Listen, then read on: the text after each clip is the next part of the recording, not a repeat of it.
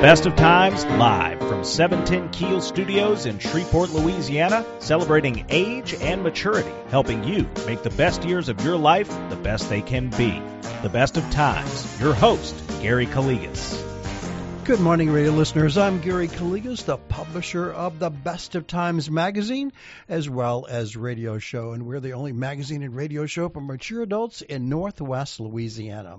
Do thank you for tuning in to our show today, and also thanking those who might be listening via the internet at www.710keel.com. Also thanking those who might be listening via the Keel application on their Apple or Android devices. We do thank AARP Louisiana and Heberts Town and Country of Shreveport, your Dodge, Chrysler, Ram, and Jeep dealer, for being the exclusive sponsors of this radio show to provide you with beneficial information each and every Saturday morning. In just a few minutes, we're going to find about the findings of a unique research study regarding grandparents raising grandchildren. So stay to the show for some very interesting information. It is Saturday, October the 7th, and we are broadcasting our show from the studios of News Radio 710 Keel, a Town Square Media radio station here in wonderful Shreveport, Louisiana. However, today's show has been pre-recorded, so we will be unable to accept calling questions and comments from our loyal radio listeners. Be sure to pick up the September-October issue of the Best of Times at a few of our 270 distribution locations. Remember, this was a joint issue. From now on, the Best of Times is now bi-monthly instead of monthly, so there are still a few issues available at some of our 270 distribution locations. But again, you can always go to our website to view it or download it at www.thebestoftimesnews.com. Of course, to view the current issue as well as the past issues for the past 4 years are on our website. In addition, you can listen to previously broadcast radio shows here on the Best of Times Radio Hour. Also, you can view and download the 2023 Silver Pages Senior Resource Directory. Make plans to attend the largest Senior Boomer Expo in the state of Louisiana. Yes, it will be the 13th annual Senior Day Expo at the Louisiana State Fair, which will take place on Thursday, October the 26th from 10 a.m. to 2 p.m. in the Hearst Coliseum in Shreveport. Of course, admission free, parking is free. There will be a lot of fun, entertainment, presentation, lots and lots of giveaways, hundreds of door prizes, many healthcare screens, vaccine, valuable information from the over 120 exhibitors. You will also be able to register to win one of our 4 grand door prizes valued at over $1,000 each. But you must be present to win any of our door prizes, including our grand door prizes. Hope to see you at the Senior Day Expo on Thursday, October the 26th from 10 a.m. to 2 p.m. in the Hearst Coliseum. We'll be right back with more information, but now a word from our sponsors and advertisers who make this radio show possible. You're listening to the Best of Times Radio Hour here on News Radio 710 Keel, proudly presented by AARP Louisiana and Heberts Town and Country of Shreveport, your Dodge, Chrysler, Ram, and Jeep dealer. Gary Calligas will be right back with more Best of Times Radio Hour after this on 101.7 FM and 710 Keel.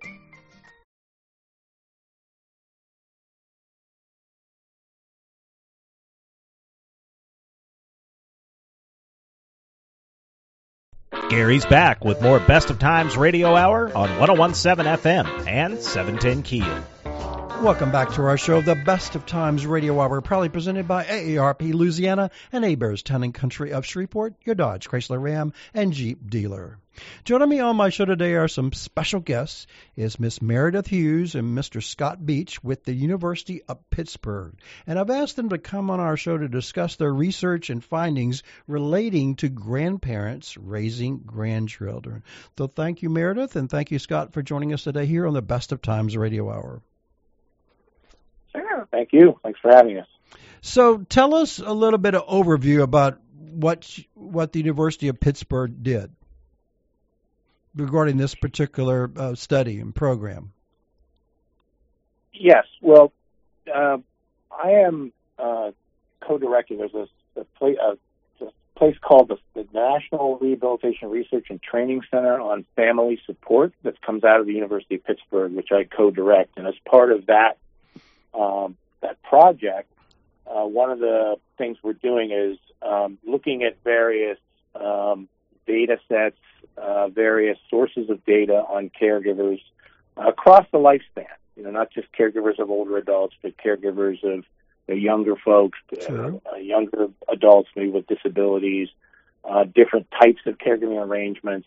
And of course, we're focusing on grandparents and grandchildren today, but spousal caregiving, caring for a mother or a father. So we're doing various what we're calling policy briefs or analyses of different caregiving situations to better understand the different demographics of caregiver populations. So this is one of a series of what we're calling policy briefs that Meredith and I sort of jointly worked on, because this issue, is this issue of grandparents raising grandkids has really been, in the news lately. There's a lot of things out there about it. People are learning about it, and it's kind of an emerging issue. So this is part of a series of policy briefs and analyses that we've done on various caregiver populations. Well, go ahead. Oh, yeah, I was going to say, I think we just hope that sort of getting that demographic information out there can help inform the design of programs for policymakers and other people working in this area. So in your report, you said there are 70 million grandparents in the United States, and about 6.5 million live with one or more of their grandchildren under the age of 18. Wow. That seems like a lot. That's almost 10% of the grandparents. And what else? You also divided these into 3 subgroups. So tell the listeners what you meant by the subgroups here. Yeah, so we looked at, first of all, grandparents just living with grandchildren but not providing care. So just sort of co-residing. So these are multi-generational kind of households. Okay. The second one is grandparents providing care to their grandchildren with parents present in the household. That's not sometimes happens. The grandparent may supplement some care the parents are giving, or maybe. But the point is, these are grandparents providing care to a grandchild under 18, but with the parent of the child present in the household. And the third group then is grandparents providing care to grandchildren without the parents present. So basically they're kind of on their own in a way, or have less support. So those are the 3 groups we really Do we know which one's more prevalent than others? The grandparents living with grandchildren but not providing care is probably the most prevalent. Okay. Yes, and I think the group living with a parent present was also slightly larger than the group living without a parent present. Right. So in the order, right. So the grandparents without the parents present is the smallest group, but as we'll see, they have some unique challenges.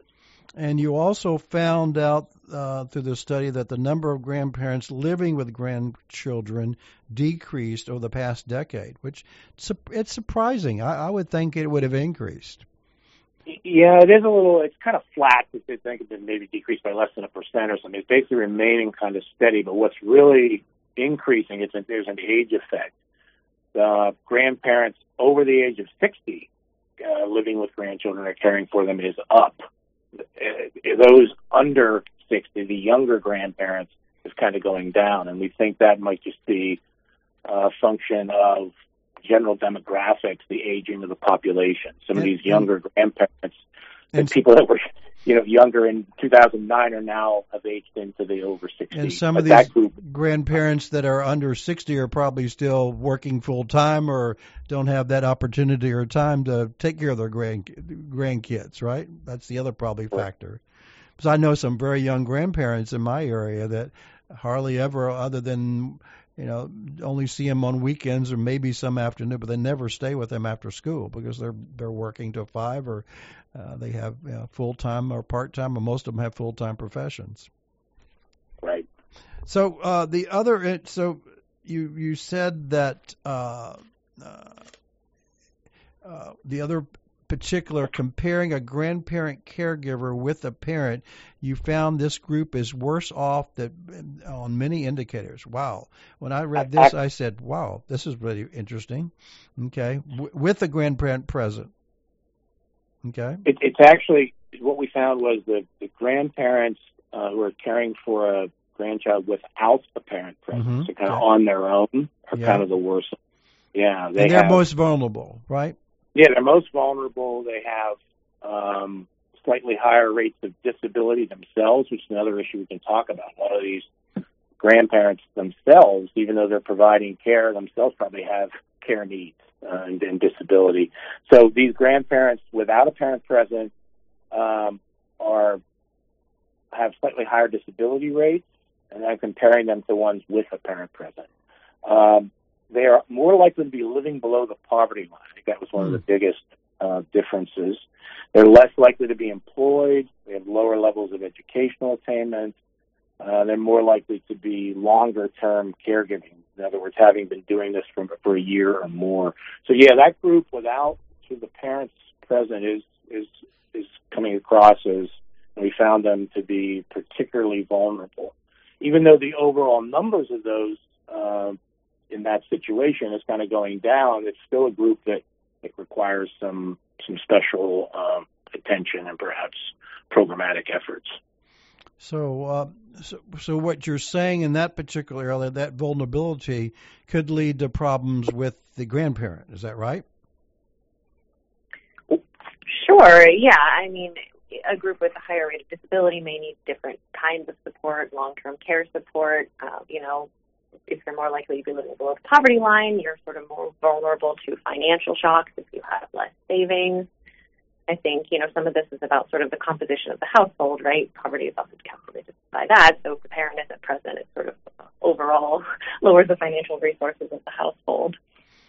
Which could also have, you mentioned, these are things about the grandparent we're talking about, but this could also have spillover effects to the grandchild, right? If they're more vulnerable. So, this is a group. The other thing I think it's critical that our listeners understand that sometimes when you're taking care of grandchildren, hopefully you know what to do regarding their care. If they hurt themselves, etc., some of them try to do this is the way we did it 25 years ago. It may not be the correct way to do it in this day and age. Not correct? When they care, we're talking about caring. We're talking about providing emergency medical care rather than calling 911 if it's not that serious. Urgent care, or picking them in the car if they have one and take them to an urgent care center, etc. Have you seen any of that in your study? I don't know that we particularly looked at that in this study. I will say that there certainly are some legal and medical challenges associated with being a grandparent caregiver. A lot of times when grandparents or other sort of close family take in a child because the parent can't care for them anymore, they sort of do it on an emergency basis. Right. And they don't go through the formal foster system. So there are some sort of legal barriers that grandparent caregivers have to navigate with respect to sort of having that legal right to make decisions for the child. And that can extend to your ability to access medical records or make medical appointments, your ability to enroll the child in school. So there's definitely a lot of complexities that can be present for grandparent caregivers. Yeah, I would add, just to broaden it out a little bit more generally, that caregivers in general, I feel, are asked to do a lot of things. If you think about any caregiving situation, say someone taking care of an older adult or taking care of their spouse, caregivers are just sort of sent off and assume that they know kind of how to do things. Like the big trend now is, shorter hospitalizations and sending people home quickly, and some caregivers get stuck with things like medical caregiving, or managing medication, providing shots and injections, and all kinds of managing diets. And I think one of the big pushes now in the policy area is to increase training for caregivers, education and training. And I think this is particularly relevant to grandparents. They probably are going in kind of with some of the complexities, not as well prepared as they could be, and that's where the policy changes, I think, need to occur. We need more help and support. Oh, I know my listeners are probably agreeing to that. Meredith and Scott, I used to be a home health care administrator for many, many years. So that was a long time ago. But likewise, it's important to teach the family members how to take care of the patient in the home when the home care nurse is not there. So it's, you gotta do some education, and I've seen some grandkids being taken care of grandparents. They didn't know what to do, so they're trying to call. They're either Googling it or trying to figure out how to take care of that wound that little child has. And they may be doing something incorrect that it's going to get worse, and he's going to have to get hospitalized. So it's a lot of them are precarious about that. It's very, very, very sad. So yes, educating the grandparent and educating the parent to explain what's needed to be done. Just don't drop Billy or Sally over at grandma's house. We got to, for one day or a week, we're going to go on vacation, and you take care of him while we're going on vacation, right? So the other findings, did you do any state-specific findings? Were one state more prevalent than others? Well, since we're in Pittsburgh, we actually did to show some geographic variation. We compared Pennsylvania to the nation, okay. And the bottom line on most of the findings in the report, there were similar trends. Few slight differences here and there, but probably less interesting than you say as the national statistics, I think. But we wanted to make the point that this kind of an analysis with this survey, which is the American Community Survey, which is basically part of the census, could be done within any state and any geography you'd like. But basically the findings, here and there were some differences, but nothing dramatic. Nothing dramatic. The general trends we're talking about apply to both the country as a whole and the state of Pennsylvania. Well, I did notice that you did compare between black and white, below the poverty level, employed, more likely to be Asian and foreign-born, et cetera. So you did do some comparative in that type of demographics, right? Yes. We basically created, profiles, demographic profiles of those three groups that we talked about up front, those living with but not providing care, living with or providing care with a parent present, and providing care without a parent present. So we did some demographic comparisons there. Yes, the group in terms of demographics. The group that's living with but not responsible for the care of the grandchildren is kind of interesting. That's the one that's kind of up in terms of, particularly among older grandparents. They're basically just co-residing with grandkids, and they tend to have a little bit higher levels of disability.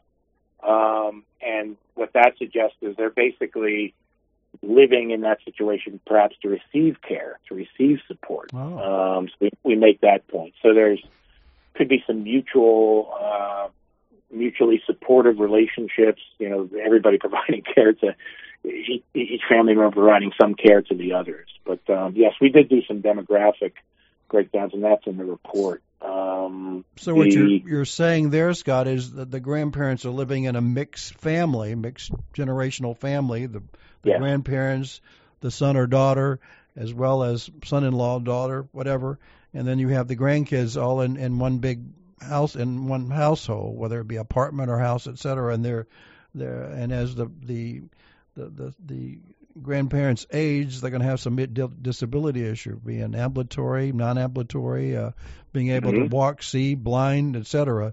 So even though they may be assigned to take care of the grandkids, they're at a limitation. But sometimes right. Those grandkids, if they're older, are going to be taking care of grandma as well, grandpa, right?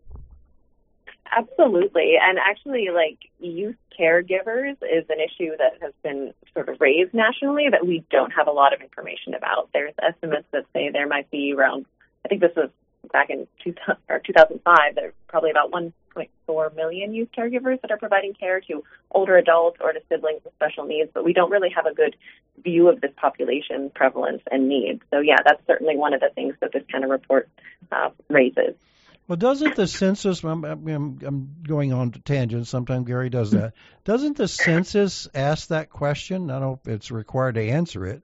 Is an elderly person or living with you in your household when they do a census? Are you caring for that? I think I remember seeing that in there when it was the last census was done. It's got a census expert, I would say, but I think that a lot of those surveys tend to target adults.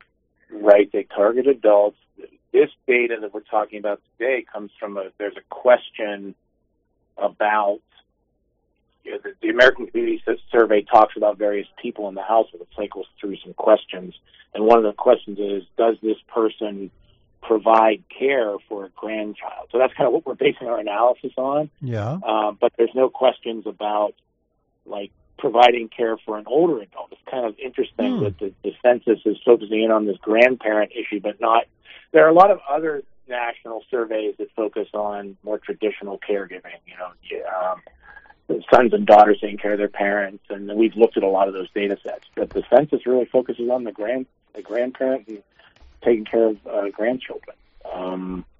So we don't know much at all, as Meredith said, about younger caregivers under the age of 18 who are providing support to either a parent, a grandparent, but we know it happens. Well, hold that thought. We'll be right back with more information. But now we're from our sponsors and advertisers who make this radio show possible. You're listening to the Best of Times Radio Hour here on News Radio 710 Keel, proudly presented by AARP Louisiana Neighbors, Town and Country of Shreveport, your Dodge, Chrysler, Ram, and Jeep dealer. Gary Calligas will be right back with more Best of Times Radio Hour after this on 101.7 FM and 710 Keel.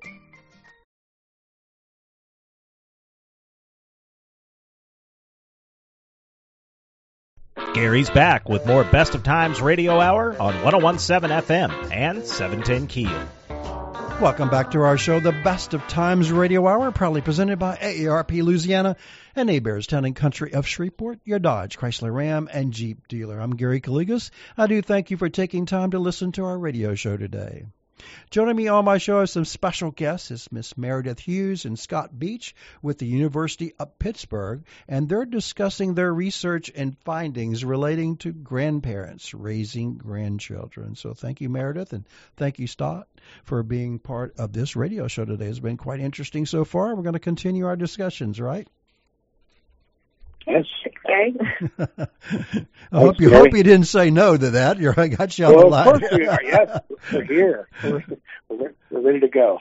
But when I got the word about your study, I thought it was found interesting. Because I'm a grandparent. I'm 73, and I've got 6 grandchildren, ages from 3 to 10. All my kids got married late. They decided they wanted to find the right Mr. Right or Mrs. Right. But it took them a while. My wife and I wanted to have grandchildren when we were much younger. But and that's the other thing. Was there any study in there that when you have an older grandparent taking care of grandchild, I could see, I know it's happened, that the grandparent had disability or issue or injury based upon the grandchildren wanting them to play and do certain things that, they're in their 70s, 80s, or 90s that they couldn't really do. Did y'all find any of that particular data when you researched and asked surveys? You know what I'm asking.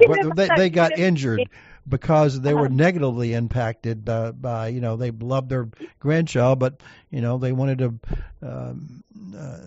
do certain item.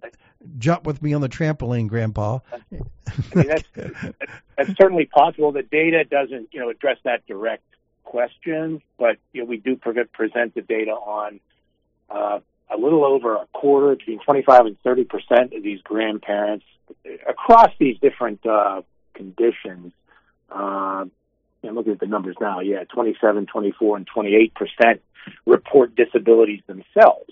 We know that. We know the types of disabilities.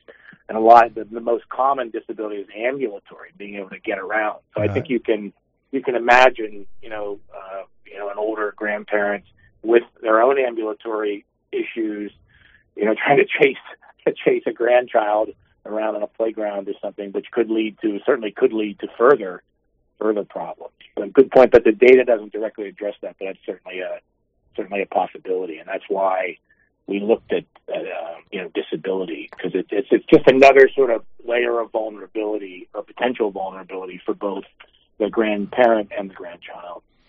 And there is literature that shows that there can be negative health impacts associated with caregiving in some cases. Grandparents sometimes might have difficulty getting to the doctor to maintain their own health. There have been studies that shown that sometimes grandparent caregivers can have worse outcomes in terms of conditions like, hypertension or insomnia or diabetes and those kind of things. So I would say one of the purposes of your study was to provide recommendations both on a local, state, national level, but I noticed you had 2 advisory boards, right? One is RAISE, what's that acronym? And then you have Supporting Grandparents Raising Grandchildren, SGRG, right? Right. So those are actually, those are national boards. They were created by legislation, I think, in 2018, kind of the federal government recognizing that we really did have this sort of rising crisis of more grandparents that were caring for children, and they wanted to, address that at the national level and come up with some strategies that might be able to help grandparent caregivers as well as family caregivers. So the SGRG was the Supporting Grandparents Raising Grandchildren Act, and RAISE is the Recognize, Assist, Include, Support, and Engage Family Caregivers. And these are all added. These are both, Gary, these are both part of a national strategy to support family caregivers. So I think this issue of caregiving, as the baby boomers get older, all the people that are kind of running the country or run the country for many years, as they age, this issue, it's always been an issue, I think. It's caregiving has always been a challenge, but it's becoming more and more as the population ages and as things like birth rates decline. There's going to be fewer and fewer younger adults to help care for older adults. So it's just become a pretty high priority issue. And as Meredith said, in 2019, this was actually an act of Congress that set up these advisory councils, directed the development of a national strategy to support family caregivers. So your findings of this report is going to help these 2 advisory groups, right? So both of those boards kind of came together and they came out with this big sort of national strategy to support family caregivers in fall 2022. And there's really a lot of information and suggestions in there of actions that can be taken at the state, federal, local level, across schools, across businesses to kind of support family caregivers in a variety of different ways. So, yes, there's lots of different opportunities out there, and we thought that sort of what we found in this report really kind of underscores the need for these different entities to really move forward with some of those strategies to help these groups that are vulnerable and need assistance. Before we talk on that, let me just mention one thing. Again, Gary sometimes thinks in tangents. Luckily I don't have senior moments now at 73. I am getting there, y'all. But one thing I remember in my travels, my wife and I have been fortunate to travel all over the world, and in 2019 we spent 30 days in China. And the Chinese people there and the officials that we talk with were telling us they made a bad decision. I said, "What's that decision?" I said, "We did the one-child deal many years ago, and now it's hurting us because we have no children to take care of the seniors like you and others that may be in our country. They're having a big problem with caregivers." About the one-child situation. That has really negatively affected. They wanted to decrease their population, et cetera. I'm sure they had 40,000 other reasons, but it's come to find out that they don't have the people now, the family members to take care of the caregivers. Are a major shortage in that country. And I said, I never thought of that one until you bring it up now. So, I don't, we never had that in the United States, but there's still been a great need, and I see seniors and boomers out in the area, wanting to take care of grandkids, but eventually they have to take care of their spousal unit and so forth. So you're seeing a caregiver, and I've been a big proponent about educating caregivers when I was a home health care administrator, like 30 years ago, and we tried to educate as much as we can. We told our nurses and staff to educate them about caring for their loved ones, so they avoided hospitalizations, avoided emergency visits, avoiding calling us back again to come back there, so including wound care, et cetera, et cetera. So let's go into some of the. I thought it was fascinating. Some of the recommendations you noted in the national strategy. Tell our listeners a little bit about that. We got time for that. I thought some of them were quite interesting. Sure. Well, I will take, and there are hundreds of recommendations in this report. But yeah, just I guess to talk through a couple. So there's some related to employment support. So one of the recommendations was to enhance the Family Medical Leave Act. Right now, the definition of sort of a qualifying relationship to leave work and provide care for a sick family member is limited somewhat to child. That'll be remarkable. But right now, you can't apply for that, right? You're not eligible.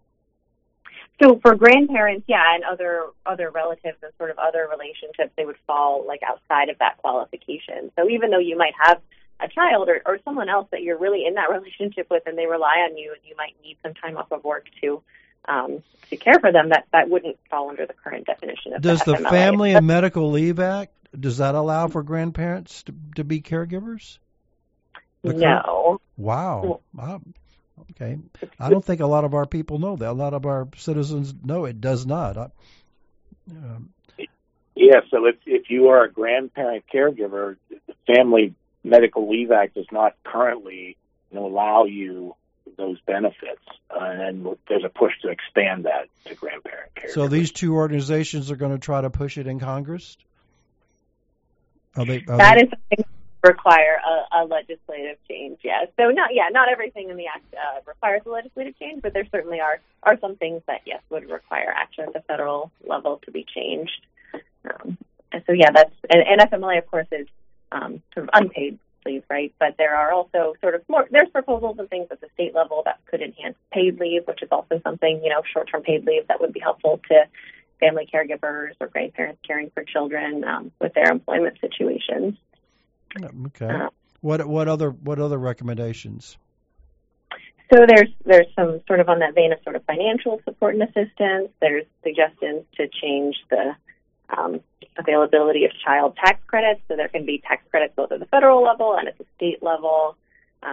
Right now, I think the child tax credit, like non-relatives are excluded. So if you were potentially like an aunt or uncle or someone else that was in sort of a similar relationship caring for a child that was not your biological child, you might have some challenges claiming that kind of tax credit. But there have been some recent changes in the child tax credit law. I think the amount of money available has expanded a little bit, and grandparents aren't included in that. So a grandparent is not eligible for a child tax credit right now? I think it would depend. Clarification from Mary. It would depend on the policy. It would depend on the state. Okay. There's a lot of different help. Some states probably have a little bit variable as well. But I thought one thing that you mentioned is educate grandparent caregivers about how to become foster parents and access those services. So sometimes those grandparents become the parent or the primary person of that individual family member or that child. Is that what you're telling me there? Yeah, so currently a lot of these placements happen outside of the foster system. I think like 94% of them. So a lot of times the grandparent that takes on this responsibility isn't like the officially designated foster parent. And being a foster parent sort of comes with different, legal requirements and rights. So if you're a licensed foster parent, you can get financial assistance from your state. A lot of people might not be aware of that when they're thinking about whether they want to go through the process. But it also does come with like an administrative burden that can kind of put people off, or sometimes people are a little nervous about engaging with the system in that way because you have to go through like home inspections or background checks or mandatory visits from the child's birth parents. And sometimes depending on your situation, you might be worried that that's not like the best thing for the child and not formally engage in the foster system. I also noticed in your recommendation, which I think it's applicable in all states, is the foster grandparent program for helping young children after school program. They may not go to they might go to their home, but a lot of them stay at school and help them in their studies because their parents either don't care, don't want to help the child, but so they do it at school. Did your report show that of some of these grandparents? And there may not be the biological grandparents. They're like assigned to a child, and it becomes a I know it's very successful in the Shreveport and Bossier City area, Louisiana. They have hundreds of volunteers, and we promote them on our radio show to people to volunteer if they had nothing else to do. And it's really had a positive outcome on many of those children out there that now get that extra help after school to get some of their homework, get some of their studies, and to accolades. And, did your study show any of that? I think I saw the school districts do have that, right? So, I would say that's something that is discussed in like the SGRT report of some of those recommendations. Like ways that maybe schools can help children that are in these types of relationships with their grandparents, giving them extra assistance. I think sometimes in these situations, children have also been through sort of traumatic experience, and they might need additional mental or behavioral support. So that's something that we can think about, where, like schools, we could try to shore up some of that support.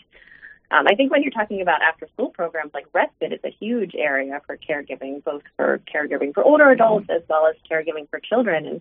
And something interesting about, like, grandparent caregivers is, these programs, respite can look different ways. If you're caring for an older adult, respite might look like somebody coming to your home or, temporarily placing the older adult in a nursing facility. But for children, respite could look like after-school programs and or camps or other kinds of assistance that might support children and sort of give grandparents a break, whether it's for mental health, physical health, or for employment. Okay. Hold that thought. We'll be right back with more information. But now a word from our sponsors and advertisers who make this radio show possible. You're listening to the Best of Times Radio Hour here on News Radio 710 Keel, proudly presented by AARP Louisiana and Hebert's Town and Country of Shreveport, your Dodge, Chrysler, Ram, and Jeep dealer. Gary Calligas will be right back with more Best of Times Radio Hour after this on 101.7 FM and 710 Keel.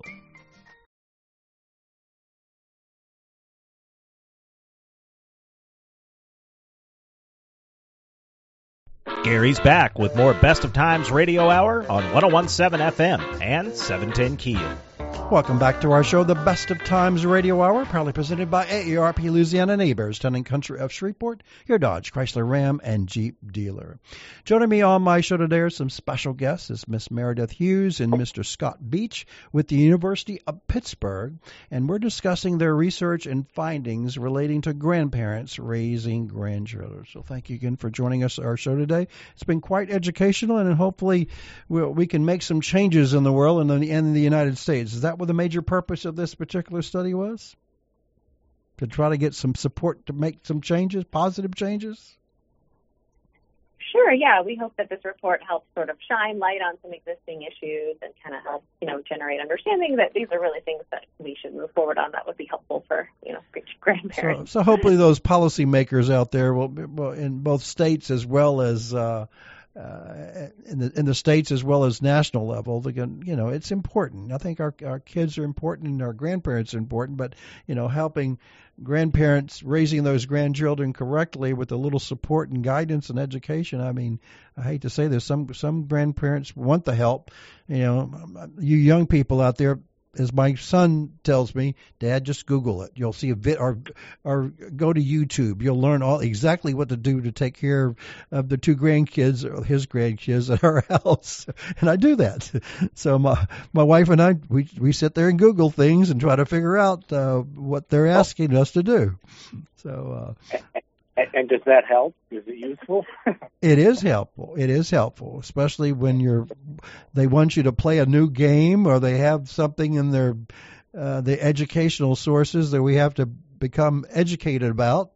It's the new math. I'm 73. Back my days, there was very simple math. Now we're getting super complex math, and so you have to, when they bring their books home and we have to do homework with them, sometimes it's a challenge. I feel for other caregivers that only think about researching it, but so I think I think on a nationwide, statewide program, they do need to give some support on that area.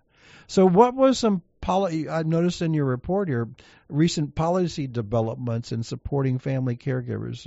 I didn't know about this one. The executive order by the Biden administration. When was that done? Recently? Sure. I think that executive order came out in the spring of this year. Great. Essentially, the president using his authority over agencies to, have them engage in kind of exploratory efforts or consider different strategies that could support caregivers and improve access to care, both for, I guess, sort of at the one end of the spectrum where you have child care, and then at the other end of the spectrum where you have sort of long-term care needs for older adults. And I didn't know this. Medicare added billing codes. Are planning to next year to allow billing for training for caregivers. Wow. Yeah, so that billing will be available in Medicare at the beginning of next year, so calendar year 2024. I have not heard anything about that, and we try to put everything in our magazine, our radio show, on our website. That must be something that nobody wants to raise the flag about it, but I will. When I saw that in there, I put a big star. I'm going to contact my folks in Baltimore as well as in the Dallas regional office. I used to work for the Medicare program too before I was a home health care administrator. All my people are there. They're no longer there. They're much older than I am. So, hey, what can I say? But that's going to be great. I mean, I think that's definitely needed. And it's going to save the Medicare program probably a lot of money too.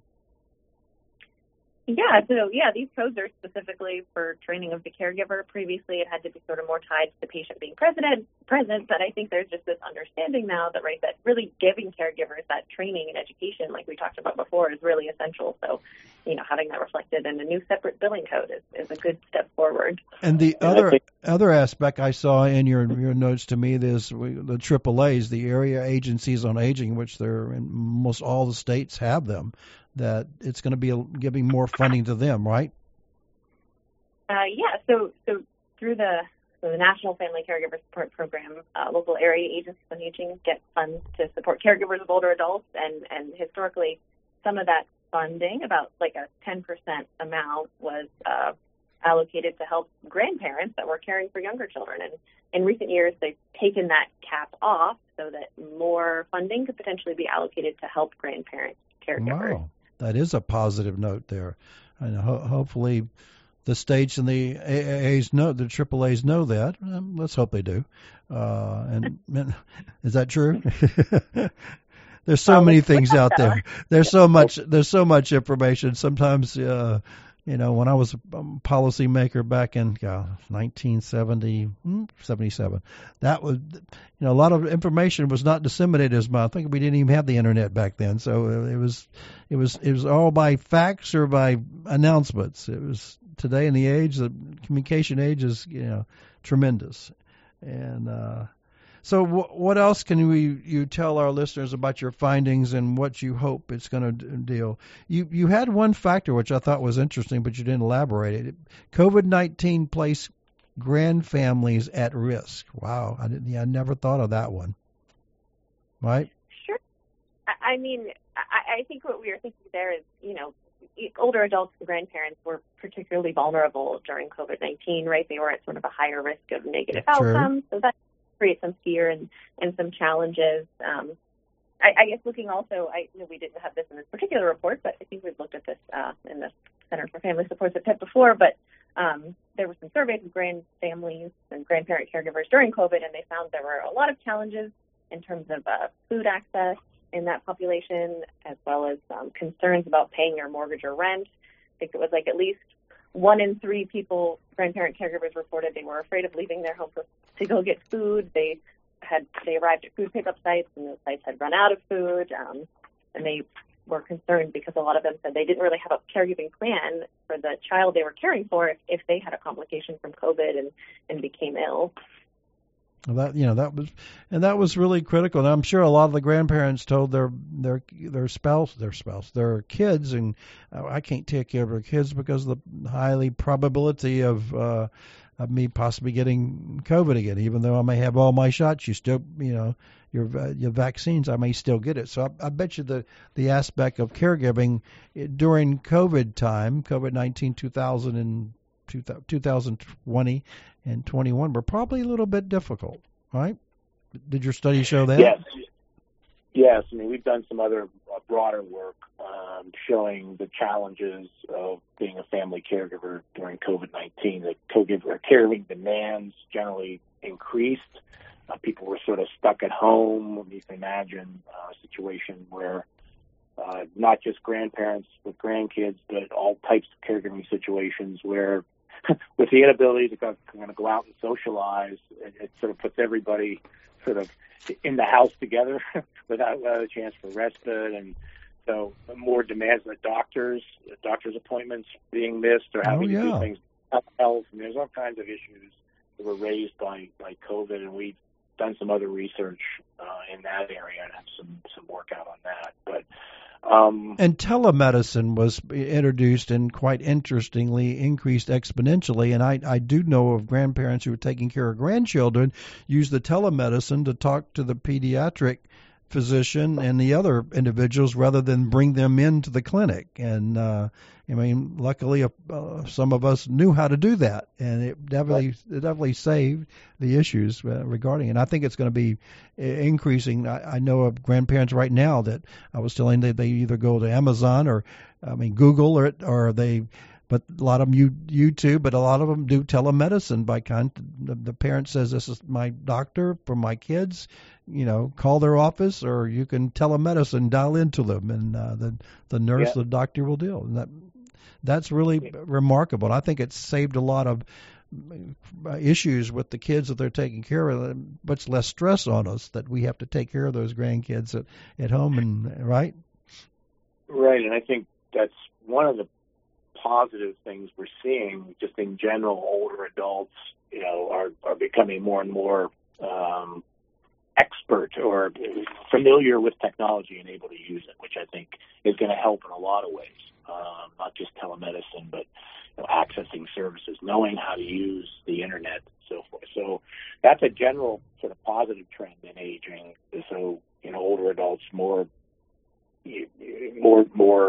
adept at using technology. That is true, and it's going to continue, but it keeps getting more complex. I just wish they would, quit changing it. Every app. Probably, I think they have people up there every day. They work on changing apps, and they tell me you must download this app because the old one will not work next week. So that's all I do is update apps. So sometimes it does it automatically. Most of the time it doesn't. So I get frustrated. So I call my techie son. He said, "Dad, just do it. It's not going to cost you. Just push the button, tell it to update, and you don't have to do anything." And I said, "Okay, make it simple. Make it simple for us old people here, elderly people." Well, thank you for joining us on our show. It's quite fascinating. I congratulate you and the University of Pittsburgh and all your staff working on this. I think it needed to be done. Hopefully it's going to get more national and regional recognition, and hopefully make some changes at the state, the national level, and hopefully make a positive impact for grandparents raising grandchildren in the area. So congratulations on this study, and looking forward to having other talks, I'm sure, with those policymakers throughout the area. Thanks, Gary. Thank you, Gary. Thanks for having us. Okay, have a wonderful day. Thank you, everyone, for listening to our show. Hope you'll join us next Saturday for another show that could benefit you or your loved ones. Don't forget to pick up your personal copy of our magazine at our 270 distribution locations. May God bless you and your family. God bless America. Have a great day and a great weekend. Thank you again for listening to our show. Also, remember, make plans to attend the largest Senior Boomer Expo in the state of Louisiana on Thursday, October the 26th from 10 a.m. to 2 p.m. in the Hearst Coliseum at the Louisiana State Fairgrounds in Shreveport, Louisiana. I'm Gary Calligas, wishing you and yours the best of times both today and every day. Have a great day. Thanks for listening to the Best of Times Radio Hour here on 101.7 FM and 710 Keel. Be sure and tune in next Saturday at 9 a.m. for more Best of Times. This is 101.7 FM and 710 Keel.